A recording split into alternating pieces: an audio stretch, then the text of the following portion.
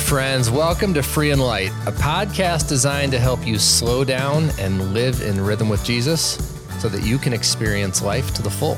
I'm your host, Tim Shelton, and I am so glad you're joining us this week.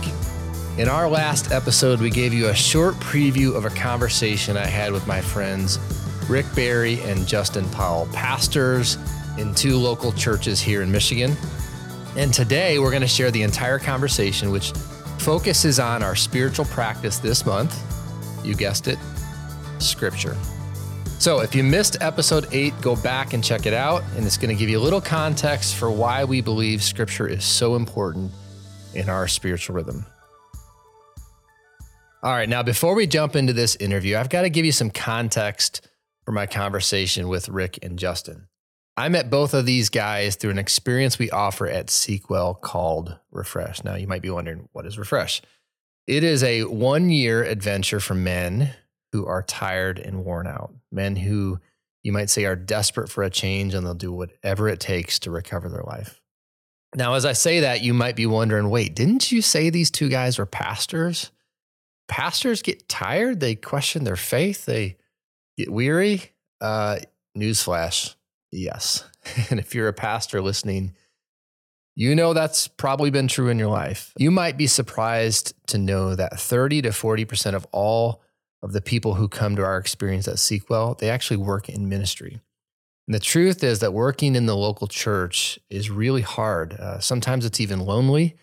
And we often find that very few people are investing back into those working in ministry. If you work in ministry, you know that this is true.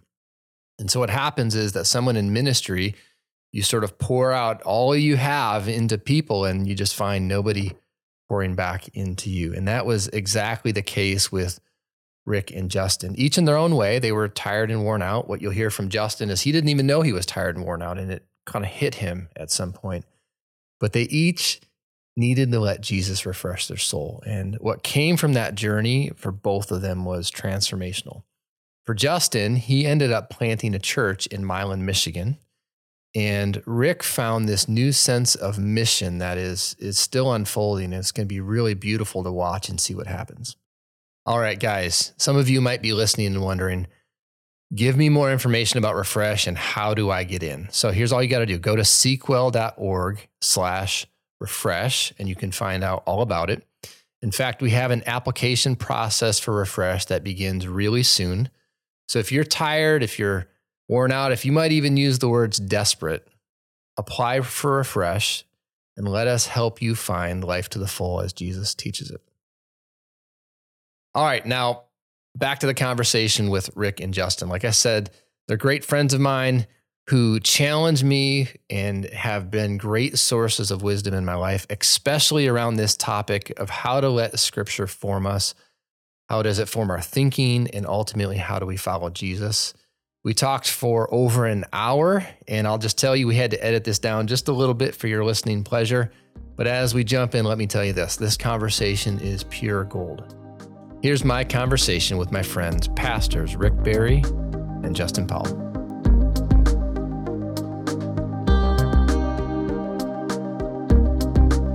I am here with Justin Powell and Rick Barry. Justin's a husband and father of 2.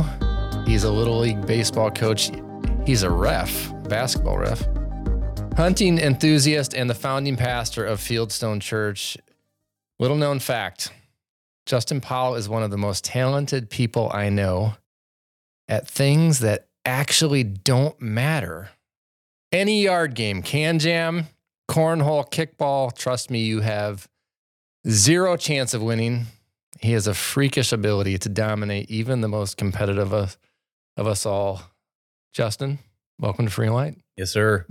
Carney games. Isn't that what we call them? That's it. Carney games. That's it. Carney games. Rick Barry is a husband, father of 4, graduate of Michigan State, diehard Michigan State fan, unhealthy, I'll say it now, unhealthy love of Michigan State. Teaching pastor at Oak Point Church. And a fun fact, I know you guys didn't know this. Rick got his undergrad degree in accounting. It's true. My. I'm a recovering accountant. Yeah. When I sit here, I'm like, We have a pastor and an accountant in the room. That sounds like the start to a great joke. Yeah, right. Yeah. Rick, welcome to Free and Light. Hey, everyone. Fellas, I think you've met each other officially for the first time today, right? Yeah. Couple of fun facts. You have a couple important things in common with each other. One, you both know Adam Mashney. Oh, yeah. The best. The best, right? Yeah. Yep. One of the best there is. All right. So you both know Adam Mashney. And he's actually the one that introduced, Rick, you to me anyway. You're both pastors. Mm-hmm. So you hung up the accounting credentials. Yeah, hung up my pocket calculator for a Bible. But do you still like a spreadsheet? I do, yeah. Yeah, I'm me still too. pretty type A. Okay, that's what I figured. That's all right. You're both Spartan fans, which I actually had a joke planned here, but then I learned, Justin, you are actually a Spartan fan. I walk the fence these days. It's safer that way. All right. Safer for me, safer for everyone else. There's a lot of Michigan fans in my church, so just got to be careful about that. Okay. All right. So maybe we'll delete that part from the podcast. And you are in Ann Arbor territory. Yeah, kind of on the outer ring of Ann Arbor metro area, I guess. Yeah. Yep. Okay. Yep. Here's the other thing you have in common. You both are Refresh alumni. Yes, sir. Yeah. Justin in the original group a long time ago and have served in some of the other groups that have come through, and Rick in group 4. Yeah. Just finished up recently. Rick, tell me about your experience at Refresh. Oh, man. That was such a sweet year. I loved that time. You know, I needed refresh because I was exhausted. I was tired. I felt like every area of my life was just running on fumes, and everyone was getting the scraps. And so, yeah, Adam, he invited me to a one day, and I went to a one day where I just spent the day slowing down. And it just was so clear after that day that is what my heart needed. And so I got an email not too long after about Refresh opening up, and Adam and myself and another one of our friends had a conversation about, hey, how cool would this be if we did it together? And that was about all we needed. That was about all the motivation. So we signed up, and that year journey was a gift. I mean, it was such a gift. And yeah. Well, so you said tired and worn out. That can mean a lot of different things to different people. Specifically, what was the catalyst? Like, what were you seeing inside of yourself that were like, man, I feel a little broken right now?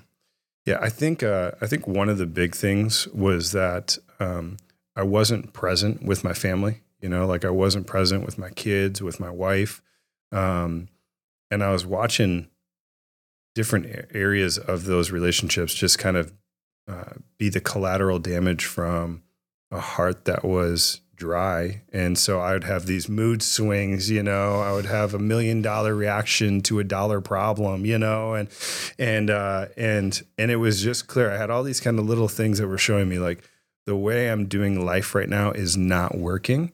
But I wasn't changing anything. I was just doing the same thing and I was getting the same results. And so,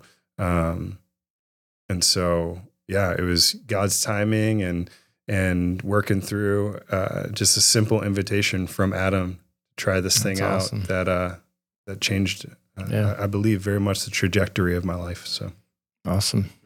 Justin, you came to Refresh kicking and screaming. It was a little different back then. Yeah, I was going to say, in its current form, I may not have made it.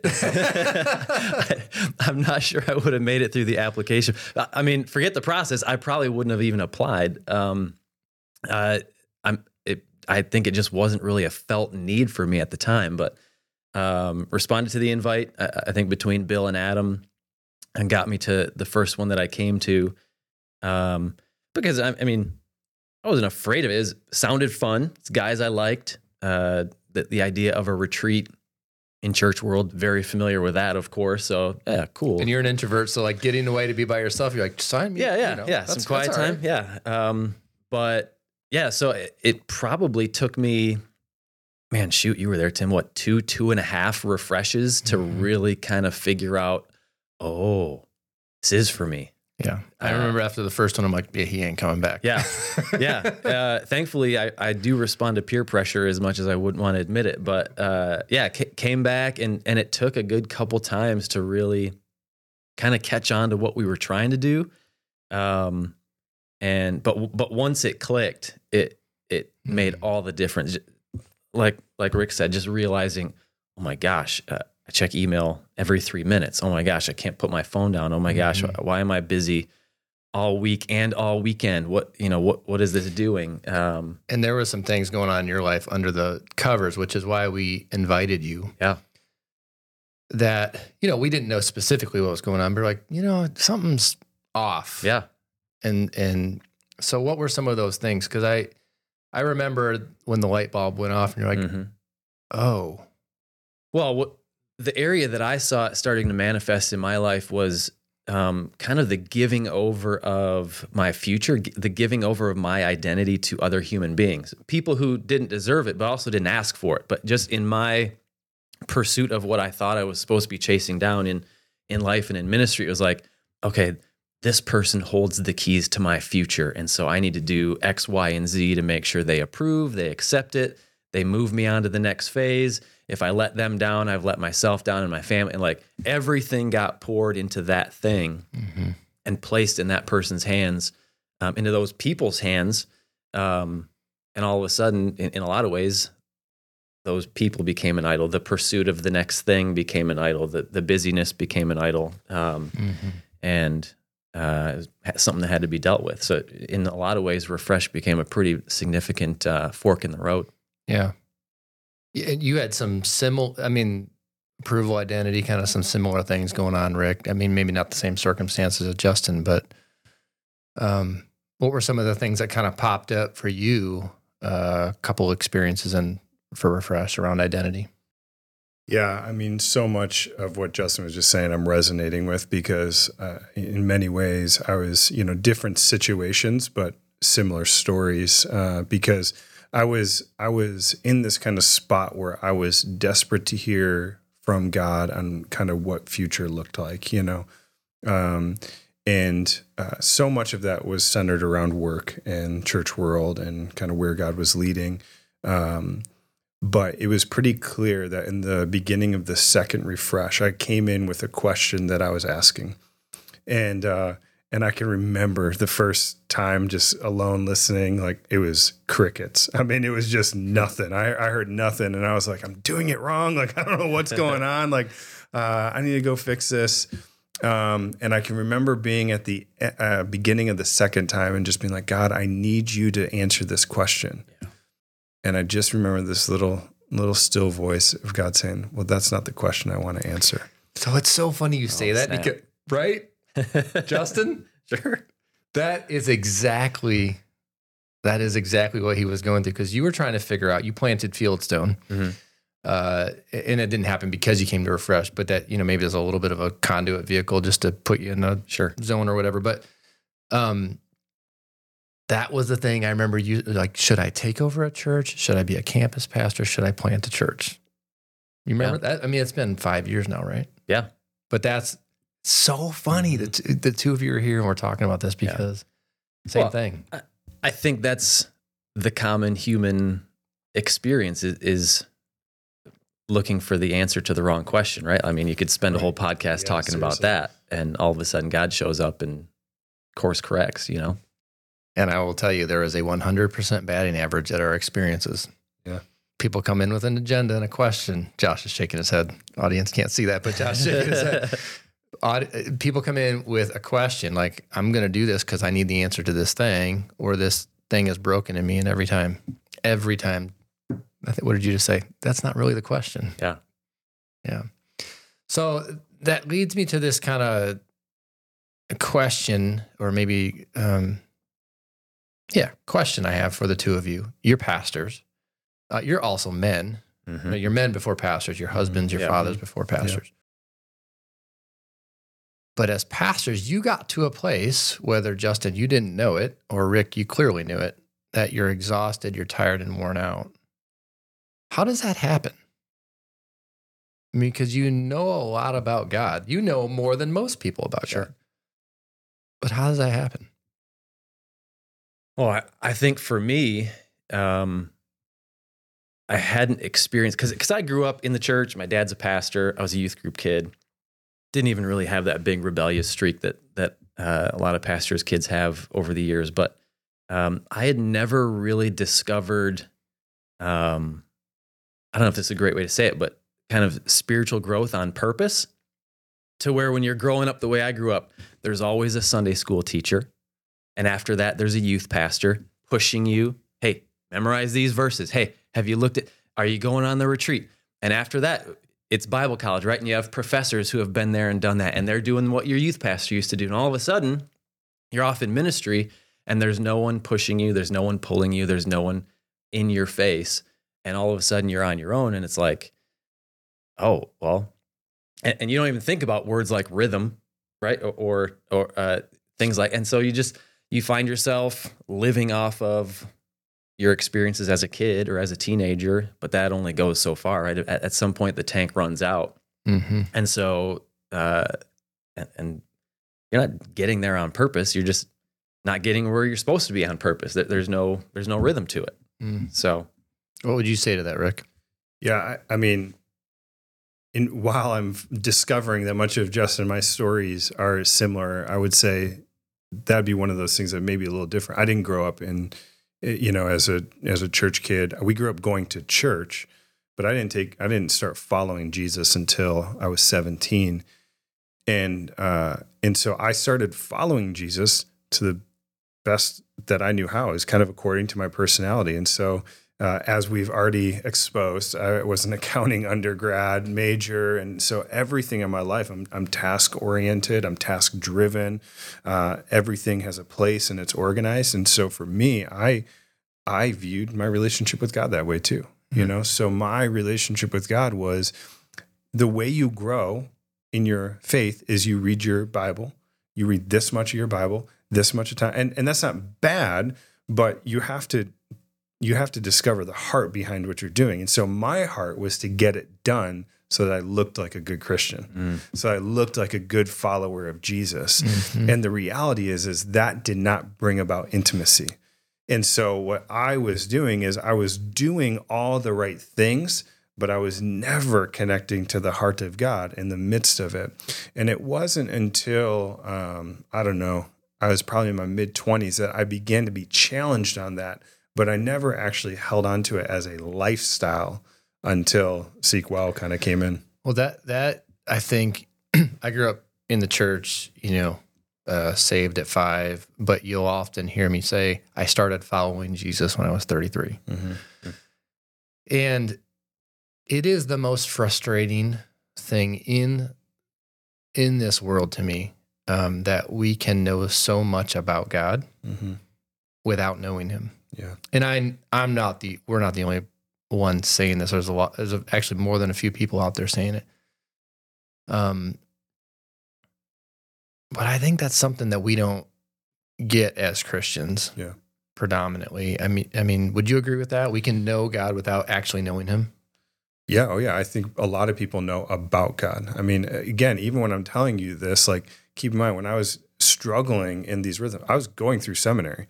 Like, I was in Bible school. I was getting a master's of divinity, a master in God, and it was a master's. Wait, hang on. Let's just push pause and quote that. Yeah. I was getting a master's in God. That's brilliant. Yeah, but the reality is like it was all like I was doing all the things that I was told I needed to do. But again, the truth of the matter is why I knew a lot about God. I mean, you hear this all throughout churches. It just never makes that, that little travel from your head to your heart. And for a lot of it, for me, it was, I was going through, I'd had these moments, and those were maybe the things I was living off of. Mm-hmm. But the truth of the matter is I kind of viewed those as unique moments, these unique times that God kind of spoke to me. And I read about it in Scripture. I would read about, Jesus's disciples post-resurrection having these incredible encounters with God. And I thought, oh, that's just a unique time and in Scripture, and that's not for me, but it is, Do you have a master's in God, Justin? I do not. I have an undergrad in Jesus. He just laid it down, ladies and gentlemen. So I totally resonate with what you're saying, Rick, because I remember growing up as a kid, and from what you were saying earlier, Justin, I think you probably had similar experiences. I remember going from worship service to worship service, and really going from high to high, and that was really what my relationship with Jesus looked like. You know, camp to camp as a teenager. Yeah, sure. Yeah. Worship service but like you were saying, Justin, somewhere in your 20s, you know, because churches don't have predominantly great stuff for the 20 to 35-year-old. It was like, well, it's on me now. What do I do? And you're just kind of left with your own brokenness, and you're like, well, crap, I am messed up. So knowing about God doesn't equate to knowing God. So Justin, what does knowing God mean? And knowing God. And like, maybe I should even say, can we even know God? That might be even a place to start. Yes. Obviously can't search the deepest depths of God and know him. I don't think he's asked us to do that. But knowing God, that's where the relationship comes in. Rick already said it, for that journey from your head to your heart, where you've heard some version of the truth and you've said, yeah, I'm in. I believe that. I trust that. I'm all in on that. And that's where you can compare it to a marriage relationship or knowing a best friend or whatever. You can know a lot. You hear people talk about the weird thing of following celebrities on Instagram or Snapchat or whatever. You can know more about people in the world than ever before in human history. You can know every single thing about them that they want you to know about them, but have zero relationship with them. That's what I think a lot of us experience with God, especially those of us who spend time around church or hear Bible verses or whatever. But knowing God is about saying yes to that relationship. Like, I want you. I want you in my life. And so it's maybe knowing isn't even the best word. It's having. Like, I have you and you have me. Like, this is it. I think about the word. I mean, I've used the analogy a lot. If I knew everything about my wife, but I didn't know what her voice sounded like, do I really know my wife? Yeah, that's good. So that's why this word intimacy pops up. When you hear the word intimacy, Rick, which is a super weird word. Yeah. Like, you know, Bill likes to say closeness, which I think is a way better word. But when you hear the word intimacy or closeness, what do you think of specifically as, you know, it relates to your relationship with Jesus? Man, there's so many things that kind of come to mind. You know, I think being a dad has helped me in understanding this because, you know, I see when I come home from work, you know, I'm in the sweet spot where my kids are still young and are excited when I come home from work. But, you know, there's just that desperate desire to be close, you know? And so when I think of intimacy, I think of its desire. You know, it's this desire to spend time with Jesus. And one of the things that I've learned is that, you know, going back to my wife, if I only wanted to be close to her one time a day, would we really be all that close? Especially if my mentality was, I just have to get this done. If I do this, we'll be okay. The reality is no, we wouldn't. But we are close because we share life with each other. We walk with one another throughout the good times and the bad. We share with each other what's on our hearts, and we have these ongoing conversations with each other. We check in with each other throughout the day, you know. And so that has been one of the rich things that I feel like I have discovered new and fresh in the last few years. And when it comes to my relationship with Jesus, experiencing that intimacy, is that it is not just this simple like thing that I do one time during the day, but it's become a journey throughout the day where I'm seeking to be close with him regularly, you know? So I still have my time in the morning where I carve that out, but truthfully, it's a greater time now. You know, I have times throughout the day where I'm connecting. At the end of the night, I'm coming back and entering back into his presence and this opportunity to stay connected throughout my day. Yeah, I just want to spin off the word desire there, especially for anybody who might be listening to this who's struggling because maybe they're not experiencing what we're talking about, right? And they want it, they long for that. Maybe they have that desire, but haven't seen it kind of bear fruit in their life yet.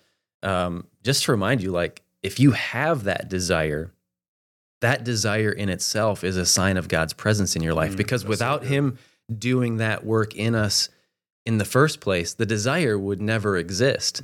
And so if you're there and you're like, man, maybe I need a refresh or encourage, maybe I need, whatever, take heart. If that desire is there, you're headed in the right direction. So good. One of my favorite verses in scripture is Jeremiah 29:13. And it says, if you seek him with all your heart, you will find him.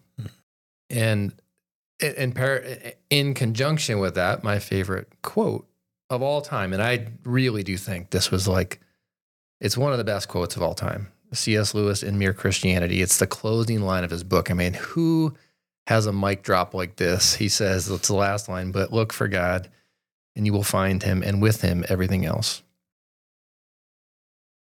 Every time I read that, it's like, I can't wait to close the book because it's so good. But it speaks to desire. Yeah. So I want to talk a little bit about our pursuit of Jesus. The name Seek Well really is all about our pursuit of Jesus. How do we pursue him? How do we seek him? And so it comes from desire. If we have that desire, that's the first place that starts, it wells up within us. How are you pursuing Jesus, Justin, on a day-to-day? And here's the caveat. You cannot talk about your church. You can't talk about your professional job. Like, we're going to pull that back. So message prep doesn't count. Retreats don't count. How are you pursuing Jesus daily? And then second, what's your biggest frustration about your personal pursuit of Jesus? Yeah.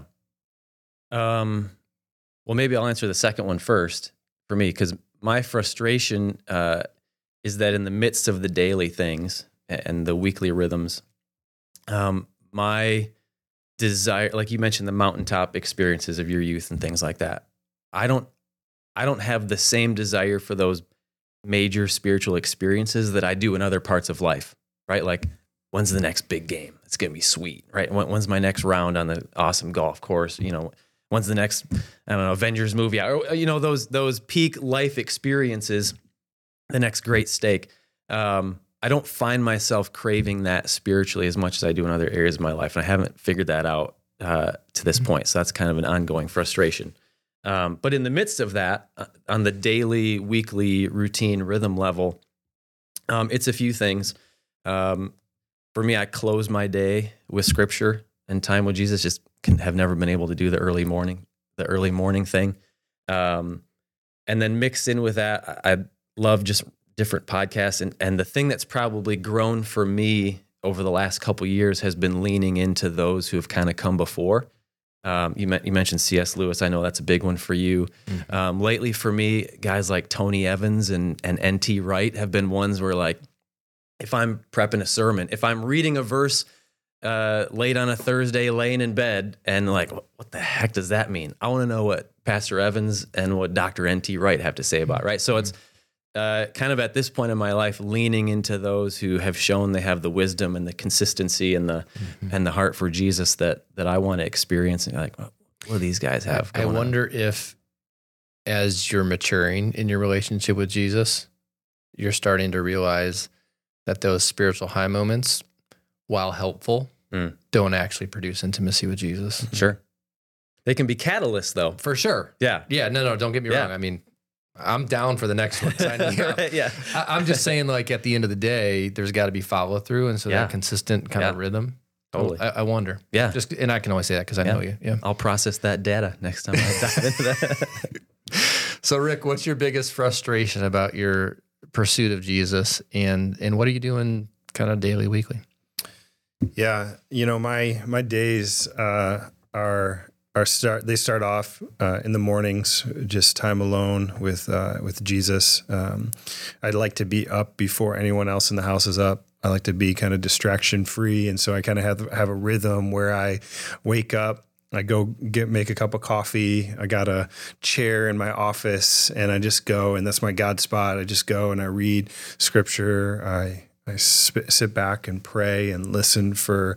I try and make it the first hour or so of my day, just alone with Jesus, and then I end my day by just going through, Justin, you said looking at the people who have gone before you, an early practice of the early Christians was this thing called a prayer of examine. And it's this simple practice where you are examining kind of the last 24 hours, your day, and you're kind of just praying over it, asking God, hey, where was I not like you? And I've been trying to build in moments of gratitude in the midst of it. God, thank you for that moment. That was a gift, God. That was joyful. And that actually was birthed out of a refresh experience where Tim around the campfire once said something to the extent of unscripted joy. We need to have moments of, and that just spoke to my heart of like everything is scripted in my life. And I just need to be thankful more for God, the little moments that I don't have control over. So I do the prayer of examine every night as well as part of it. And that will often come with potentially just, whether I jump into a short passage of scripture just to end my day, meditating on the word as well. But I also I set reminders on my phone throughout the day to just pause, take a break. And so there's so many apps, a great app out there that you could use to do this. It's called the Pause app. There's Lectio Divina apps that you could use. There's a great little book called The Daily Office by Pete Scazzaro. That's essentially a same type of idea. But I've found that when I have the ability just throughout my day to build in a rhythm where I'm connecting regularly, that is really, really valuable for me. Yeah, I love all those resources. If you're listening, we'll link to all that in our show notes. It's funny. We all have different rhythms. I love, we love that word around here, rhythm. I am positive that not every day looks like what you just described. No, totally. Yeah, for sure. Because it doesn't for me. There's absolutely. I think there's probably some things in your day that happens like that most days, but life happens. Sure. So my question is, what do you do when you get off rhythm? I recognize that there's grace. And so, again, in the early days, it was performance. And so if that was what my relationship with Jesus hung on, if I did not perform or have my quiet time or whatever it may look like, then my relationship with Jesus was hindered. It was broken. But now I recognize that there's grace. I mean, if we truly believe that Jesus is who he says he is and he came to do what he said he came to do, then there's grace. And so is Jesus mad at me if I start my quiet time at 6:30 instead of 6? No.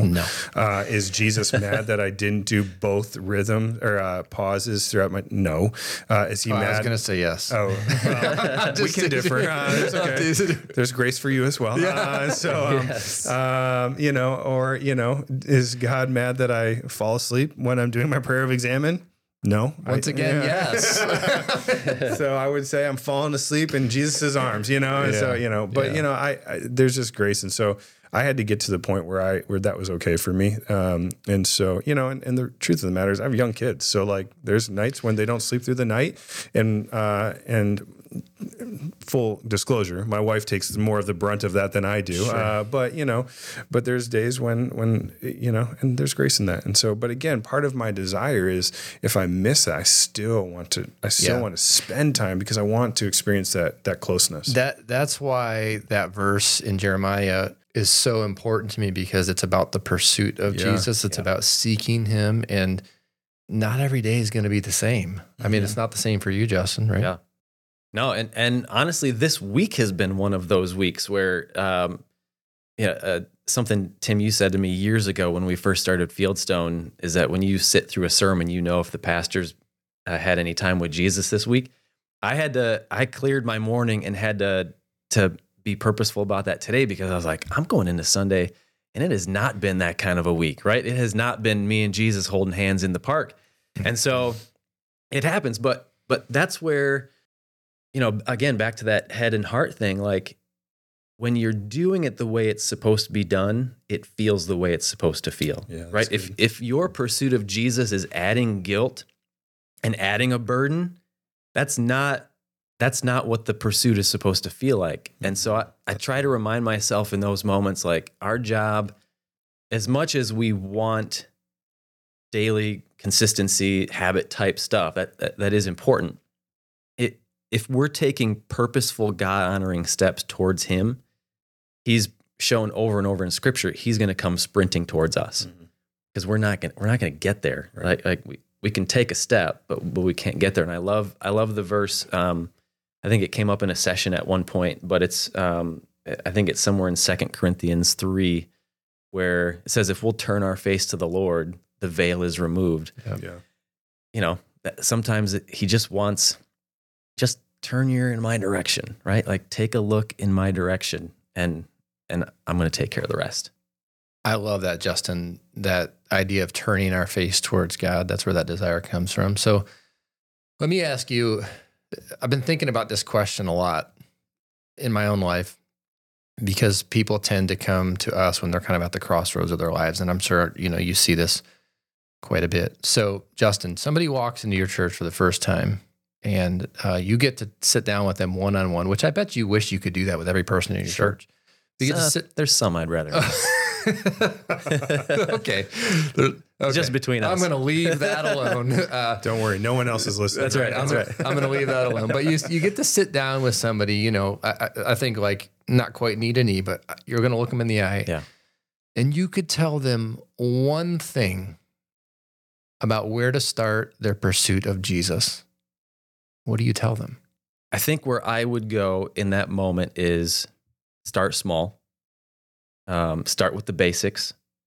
And from there, kind of, in our family, we joke about falling down the YouTube rabbit hole, right? You start with one video about some kid falling off his bike, and 30 minutes later, you've watched every podcast video in the history of the world, and you know how big the universe is, right? Guilty. Yeah. So start with, what question do you have about Jesus or about Scripture? Start with that. Let's read this, and then get curious about something that grabs your attention. Fall down the rabbit hole of that Bible verse or of that story or of that principle, and just allow that to take, because then you're starting with things that are naturally grabbing your attention, grabbing your personality type and your interests and things like that, your questions. And so start with those basic things and fall down the trail from there. So I love that, because that talks about the desires that are popping up underneath the surface, the pain points we might have, or the questions we might have. But where do you go ultimately for what I would call truth?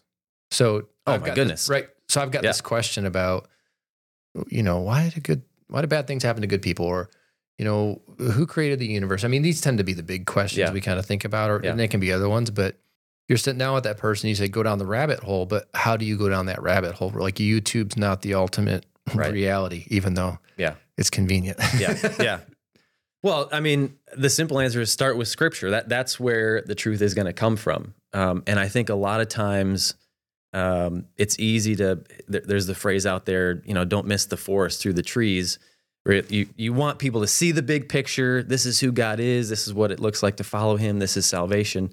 But at the same time, kind of the yin yang of that is, it's the trees that make up and define the forest at the same time. And so what does the Bible specifically say about this thing that you're struggling with? And so we can go in that direction. Here's how Jesus handled this situation. This is what the Bible says. And so it all has to come from that. Obviously, the Bible is a big picture thing. It's a very large story that focuses the attention on God's glory and how he wants to redeem people and all those things. But within that are the individual character points of God and who he is and how he wants us to interact with him, and how do we treat these moments in life or these contexts of life that we find ourselves facing. So you're saying start with desire, go down the rabbit trail. Yep. I love that. Rick, what would you say to that question? You're going to sit down with somebody face to face. They've just accepted Jesus, and you're like, okay, here's how you pursue Jesus. I wonder if you might have a different approach. No, I mean, I think what Justin said is spot on. I think that I love that word picture that you used of going down the trail of a rabbit hole of desire. And so, but I believe that Scripture has to play a significant part in it, because I think everyone has a desire to live a full and fruitful life. Like, everyone wants to do that. Yet, when you look around our world today, people's lives are being shipwrecked at like an insane pace. I mean, I feel like everywhere I look, people's lives are just kind of unraveling. And I think much of kind of the reason for that is because people are kind of assuming that their truth is what's needed, like their way of life is going to work. But yet we just find that in many ways, like these things that we think will bring about hope and meaning don't. And so, when it comes to Scripture, I think Scripture does help us answer kind of the big questions in life that we long to answer. And they find its fulfillment in Jesus, in the character of God. So questions along the lines of like, why am I here? What has gone wrong? Like, how do I fix this? What does restoration look like for me? Like, these are questions, Tim, you were talking about the big questions. Like, these are questions that people are asking, and they're trying to hit all these other ways of life to make them work. But again, we're seeing people's lives unravel because these ulterior things, these alternative things, they're never meant to be God in our lives. And so Scripture, it points us to God. It helps us to answer these things and helps us to bring about that full and fruitful life that we desire to have. And it gives us that foundation of truth that we all need in our lives. Yeah, I love Dallas Willard's like 3 questions. Have you guys heard his 3 big questions, right? Why am I here? What's my purpose? And then what's the good life? Yeah. And what's the good life? I think at least it feels like in our culture, that's what everybody's really pursuing, is the good life. Yeah. And, it's sort of a Free and Light, the name of the podcast, is a little bit of a play on that, because everybody thinks they want the American dream, but what they really want is life to the full, and they're not the same thing. Yeah. Amen. We have a full life, but not life to the full. Nice. Bingo. Nice. Yeah, that's exactly right. So that's why I think Scripture is so important, is because it ultimately, it's like that compass. It's going to point you to true north. And it not just reminds you of what's important, but it tells you how to live that good life. But newsflash, it's not the thing you think it is. Right. Yeah. So I often point people back towards, the life of Jesus. Because when you read about Jesus, it doesn't make any sense. No sense at all. And I always think of Scripture like before Jesus, after Jesus. Right. And the before Jesus and the after Jesus is super important, because it's the character of God and how we should live and all that stuff. But at least for me, if I could only read one thing, it would be those 4 books. Matthew, Mark, Luke, John. It'd be about the life of Jesus in the Gospels. Because if you want to know why you're here and what your purpose is and what's the good life, Jesus tells you. I'll say it's interesting when you think about Jesus and his life. I've heard people say, man, how would Jesus respond here in 2022? How would he respond to this political thing? Man. Yeah. Well, how would he, would we reject him if he showed up today? Blah, blah, blah. Maybe, but we probably would. But like you said, his life didn't make sense in the time that he lived in the first century, because there were other. It's funny. I mentioned N.T. Wright. I was just reading one of his books a couple weeks ago, and he mentioned some of these other saviors who showed up on the scene in the 100 or 200 years before Jesus and after, and they all kind of follow the same playbook, and those playbooks make sense in their time, right? You do this and this and this, which is similar to what Jesus did. And then there comes a certain point where like, all right, if you're going to make it, if this is going to work, you have to do this at this time. And then if that works, then we're off and running. Jesus, at those key points, completely deviates from the plan. Right. And it works. It's not supposed to work. It's not. And so whether it's first century or now, like, his life doesn't make sense to the average person's worldview in any century. And yet that's exactly what it's supposed to look like. Yeah, and I think too, Justin, as you were saying this, you're talking about like, we're all asking this question, well, what would Jesus do in this time, in this place? And yet we try and come up with the answer in our own intellectual mind. And we don't actually turn to scripture and look at what Jesus did in truthfully like different scenarios. But if you're looking at principle, we can know what Jesus did. You know, Tim, you said those 4 books, like we have Gospels, accounts of Jesus's life to learn and see and discover what is the heart of God in the flesh, in life around us. And so why is scripture so important? Because we get to see what God would do in our everyday lives. We get to see what God's heart and character look like played out in how we live our everyday lives. We get to see, and when we see that, and when we learn about that, we actually begin to discover what God's voice sounds like, so that we can begin to understand him in the other areas that he begins to speak to us in, because then we get to go, oh, yeah, that sounds just like Jesus. That sounds just, and that's what God is leading us into. I was just talking to a friend of mine in Arizona. She grew up Catholic, and she is in her early 60s, and she is reading scripture for the first time. Wow. This is like, it was an insane conversation. It was so good.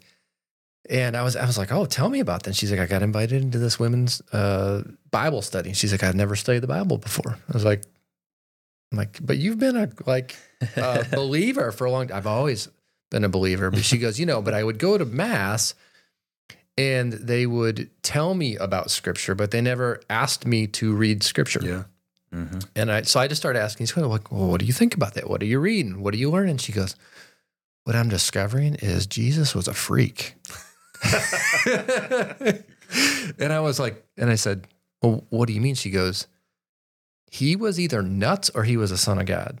And I should know this stuff because it's transforming my life. And she goes, put Protestant, Catholic, the whole thing aside. She goes, I'm beginning to know Jesus, not just know about him. And it was this really profound conversation. I just sat back and I went, you just said it. And so what's really interesting, what you were saying, is you learn to hear about God. I mean, that's what we do at Sequel. We take you, and get you quiet and eliminate the distraction so that you can hear the voice of God. But it's really hard to know what God is saying unless you know enough about him, the character of God. And that is really formed in the pages of scripture. Absolutely. So I guess my question is, when you think you're hearing the voice of God, like, how do you filter that without scripture? I mean, is that a trick question? Is it that simple? I guess that's what. Yeah, I mean, and this is what I've always appreciated about Sequel and the different environments is you've always been very upfront with people. Like, hey, anything you hear, quote unquote, hear, if it's from God, it's not going to be different from what he's already revealed in his word, right? And that applies to the life of Christ and what Jesus would do and capturing his heart into our heart. Let's get theological. John 1:1, Jesus is the Word made flesh. Yeah. He is God's spoken word in human form. And so his life is the exact replica of what God is looking for out of us. And anything that we hear or do or experience that's different from that, it all has to be tested against that. But here's the thing. Why are the stats so uncomfortable when you look at how many people actually read scripture who profess to be Christians and how many pastors pray and read scripture on a daily basis? Well, we're busy, Tim. I know you're busy. I know you're humans, but I mean, really, it's bad. Yeah. Well, and I came across this stat during some sermon prep a couple months ago that in the early days of the pandemic, when we had far more time on our hands, we couldn't go anywhere, couldn't interact with anyone. We were at home all the time. We had more dead time than we've ever had in our lives. The engagement with scripture among active professing Christians dropped by like 40%. What? More time on our hands, more need for like, what the heck is going on here, Lord, right? What's going on in the world? And our engagement with scripture dropped. I literally thought you were going to say the opposite. No. I mean, now if you're talking about an illustration to open a sermon, it was gold, right? Because all of a sudden you got people's attention. Yeah. But it breaks your heart. Yeah. But I think, you mentioned your friend with Mass. Look back over church over the last 20, 25 years. It hasn't been Mass. Maybe it's been the exact opposite. We've made it very easy and entertaining to listen to someone talk about Scripture without the challenge to engage with it yourself and experience Jesus in the pages. Here's why I think this is so important, is because we all want our best life. We all want life to the full. And so that's why we engage with God, whether it's we go to church or we listen to songs or whatever the case is. But if we aren't allowing Scripture to form us, then we have no context to grow spiritually, because we, anything we hear, like we don't know if it's indeed truth or not. I don't know. It's just so striking to me how we think we can follow Jesus without really knowing what he did, how he lived, what he said, what we're supposed to do. Well, if you want to know those things, you got to read Scripture. Mm-hmm. Yeah. Justin, what you were saying, talking about, essentially this idea of come to church and that's enough for your faith to hang on until the following Sunday. I think that's so much of it. And we're not allowing Scripture to form us into the image of Jesus, but it has to. And I think one of the reasons that I struggled early on with reading Scripture is because I was only told that there was one way to read Scripture. I was told that you have to carve out, it has to be the same time every day. You have to have the same spot. You have to have this Bible, and that's fine. Like, those are things that will help you read. But what do you do for the person like me who's incredibly extroverted and wants to engage with other people around this idea of Scripture? Well, listen, don't get me wrong, to make me a fully, wholly formed person who follows Jesus, I need both extroversion and moments of reflection. But I also need to be told that it's okay if the way that I am going to grow doesn't fit your mold, And so for a long time, I was told no. I need to read through this book of the Bible this many times. I need to do this, this, and this. And it wasn't until later where, again, as I was kind of discovering grace, going wow, what if I put an audio Bible, the Bible app on audio, and I walked through a park in my, near my house? That still qualifies as quiet time, as time alone, close with Jesus. And that is still allowing Scripture to penetrate into my heart, to come and begin to shape and mold my mind. And I think some of the times that people just don't experience Scripture the way that they need to is because they've not been told it's okay if the way that you take in Scripture is not the same as your grandparents or your mom and dad or your pastor. Yes, I like to sit down, with study materials and go kind of dive deep into it. But, that's not going to be the same. Are you telling me, Pastor Rick, that the message is okay? Message translation? Yeah. Sure. I just stumbled onto something right here. So maybe not as your only translation, all right? But for sure. No. I'm not. But if you are looking to get another way of seeing, God's word and God's heart for you, absolutely. I love to look at other different translations of the same passage to see the different nuances of how that is brought out. And I think that is incredibly helpful. I want to turn the conversation a little bit towards spiritual formation. Let me just kind of outline what that is. We are constantly being formed every second of every day, whether you want to realize it or not. The things that you read, the music that you listen to, the people you have a conversation, the external things that are going in your eyes and then seep into your brain, then and down into your heart. And what ultimately happens, Jesus says, it comes out of your mouth. And so what's happened is our heart and our spirit is being formed. Scripture has to be foundational to how we are formed as human beings. Would you agree with that? Absolutely. Okay. So let's talk a little bit real practical. So if we want to form ourselves in the image of Jesus, first, let's talk about why that's important. And then second, let's give our audience some practical things. How would you do that? So why is Scripture so key, Justin, to who we are becoming and how we're being formed? Well, because what we believe is true sets the tone for everything else that comes after that. I think a good example is my daughter, Hallie. She's 12 years old, 6th grade.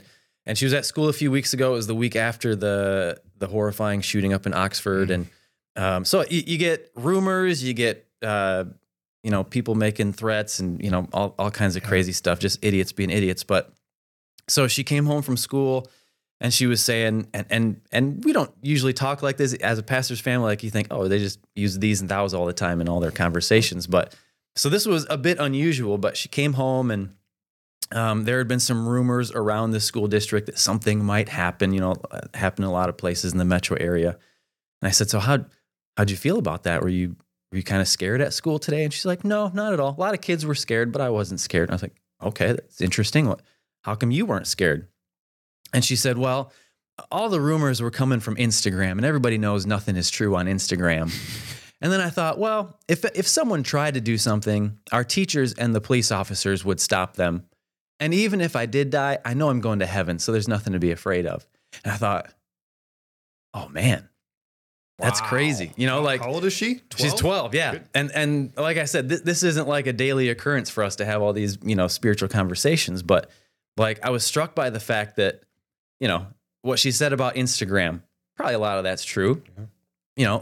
Whether it's true that someone's going to keep them safe or what, and certainly what she believes about heaven is true. But in that moment, those three things that she believed were absolutely true completely altered the way she felt about the situation compared with other kids in the same exact context, right? And so what we put our weight on, what we call true, is going to affect how we feel, how we make decisions, how we live our lives, and what we experience inside and outside of our relationship with Christ. It sets the tone for everything. And let's be honest, we're all believing in a few things these days that are not true. I mean, I know I do. Yeah. Oh, sure. I mean, I think that's one of the hardest things to come to grips with in our formation and our character development is the reality that we could possibly believe something that's not true. And I actually think that's why we distract ourselves with busyness and absolutely, because it's like, well, I don't want to be wrong. I don't want to deal with that. And John Mark Comer wrote a new book called Live No Lies. And in the beginning of that book, he uses this terminology. I hope I get this right because it's important. But he says, truth is reality as God defines it. And when I read that, I went, well, that's like the best definition of truth I've ever heard. Because we all, like I said, we all believe things that are not true. And then you have an opinion of one thing that's, 90% true, and I have a different opinion and so forth. And I don't want to be a dead horse, but that's why I think scripture is so important, because if we believe that God's word is the infallible truth, then anything that is even a degree off is going to form our spirit in a way. It's going to form our life, not just our spirit. It's going to form our life. And then we're going to have, you can take the rabbit trail of the things you do and the things you believe and people you interact with. You're going to move towards a path you're not going to be happy with. A destination that you don't even desire to be at. I remember part of a message I was doing. I said, if you traveled across country from LA to DC and you were just 1 degree off, you would be 6 hours north or 6 hours south. You'd be so far off track, and it's just one degree. 1 degree. Most of us wouldn't even notice 1 degree difference, but yet it completely changes the destination that we end at.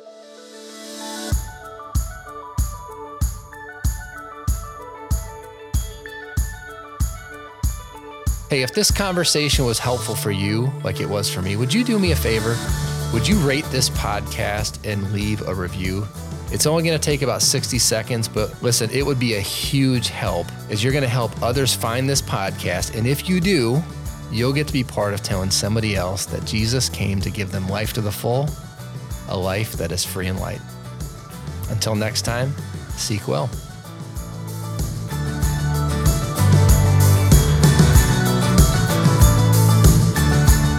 Free and Light is a podcast of Seekwell Ministries. At Seekwell, we believe that life to the full comes out of an intimate relationship with Jesus. If you'd like to support this podcast, visit us at seekwell.org/donate.